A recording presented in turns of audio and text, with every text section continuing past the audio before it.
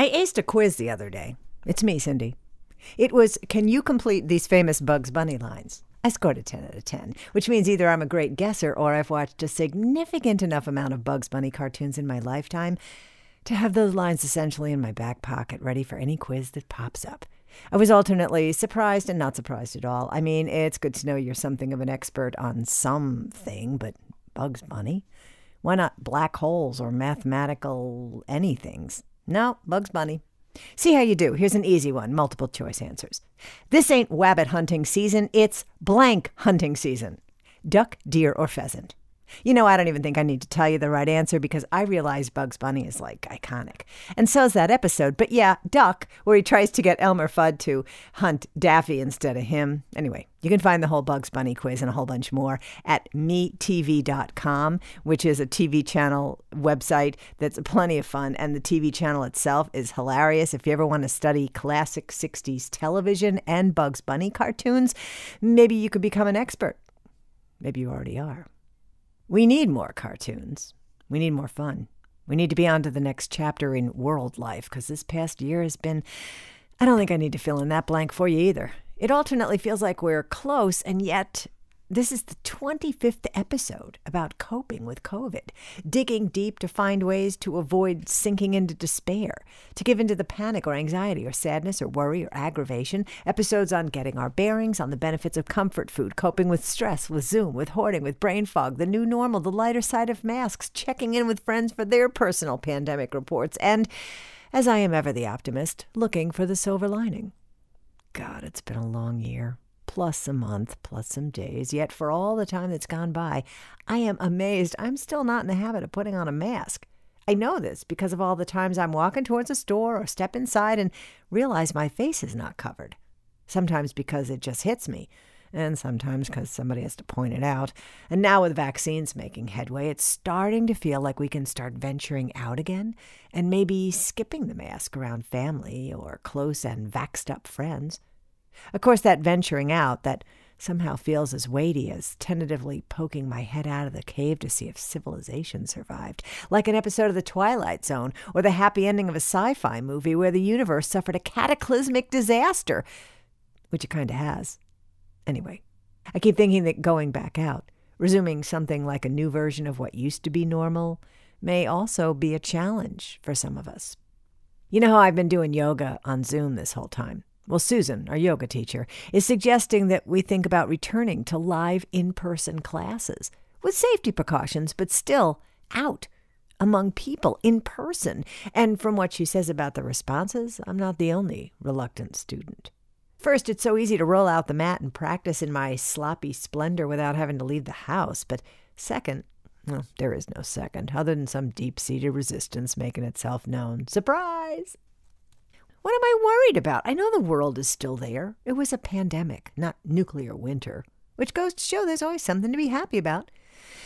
I guess it's a hardcore deep-down level of caution that was triggered and nurtured, all that hand-washing and distance-keeping, and on some level considering every other person, place, or thing outside of your safety zone, home, nearly vibrating with contaminants that could kill you and your whole family if you weren't careful enough.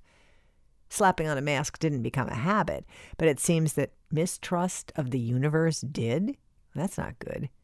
Even if it served its purpose in its time, it's a very unhealthy and awkward and uncomfortable mindset to still have lingering. Like everything else in the world, I think that the awareness of it, being able to look at it from the outside, to understand how it got there, and then reason with myself that I can cope, in this case, drop my guard, at least to some extent. Find a balance between comfort with others and being out, moderated by retaining a thread of awareness that hand-washing is still my friend. And then I just have to jump back into life, hold my nose, cross my fingers, and go. Like that moment you take your first dive into a pool, or your first jump off a dock, or your first anything where you're nervous, but you throw your fear away. You leave it behind you on the diving board or the dock or at home as you venture out. There is yet another article I read about change that relates to this, where we are now. It's a basic idea for making change happen in your life, getting started on a new habit or a hobby, jumping off into a new life direction, or maybe just getting back to going out and being around people again, like it's a normal thing. The article is based on this guy, Leo Babauta. He's the founder of Zen Habits, and he's written several books on habit changing. He suggests that we base it on the Zen Buddhist philosophy of simplicity. Len says that in order to make any change in your life, whether it's to get out of debt, become fit enough to run a marathon, get on better with your family, he says starts not with an end goal, but with a tiny first step. It could be run for 10 minutes, spend 10 minutes drawing, make a healthy work lunch once a week. His thinking is you have to start small, which makes me think it's like planting a seed and letting it settle in. The beauty is that the smallness saves you from feeling overwhelmed by the enormity of a project or a goal, or swamped by failure if you don't get there quickly enough. He suggests one tiny step every 4 to 6 weeks. I think that's a little slow going, but whatever. He also advises addressing one big change at a time rather than tackling bad health, bad habits, cleaning out the garage, getting comfortable being social or whatever at the same time. And he's outlined a series of steps. Of course he has, otherwise he just has a simple idea which isn't enough to fill even one book, let alone several. 4 steps. 1. Do only one change at a time. Wait, that's actually not a step. I'm going to call this a list of 3 steps. Actual steps. Actual number 1, start very small. Want to write a book? Write a page. 2, be present and enjoy the activity. So don't focus on the results. 3, be grateful for every step you take. And I would add, be proud of yourself. Give yourself a little pat on the back, have a handful of chocolate or something. Do you ever see the Bill Murray movie, What About Bob? Sounds like Baby Steps, doesn't it? God, that was a funny movie. Either way, Bill Murray or Buddhism, it may very well work for you or for me. Given that I always wanted to ease myself into the water rather than plunge in, it may very well work for me. Start small. I could do that. And if it happens that it feels good and comfortable, I may not wait as long between steps. Truth is, I've missed the freedom and the fun of life filled with friends. And it may very well be that once I do ease myself back into life outside, there won't be much room left in my heart or head for the concern and caution we've all had to be coping with. And such a time as we stop wearing masks, well, I know that's not going to be a hard habit to break. You can hear more of my sage wisdom or visits to Tangent World. Just follow or subscribe to the It's Me, Cindy podcast, which is just about everywhere.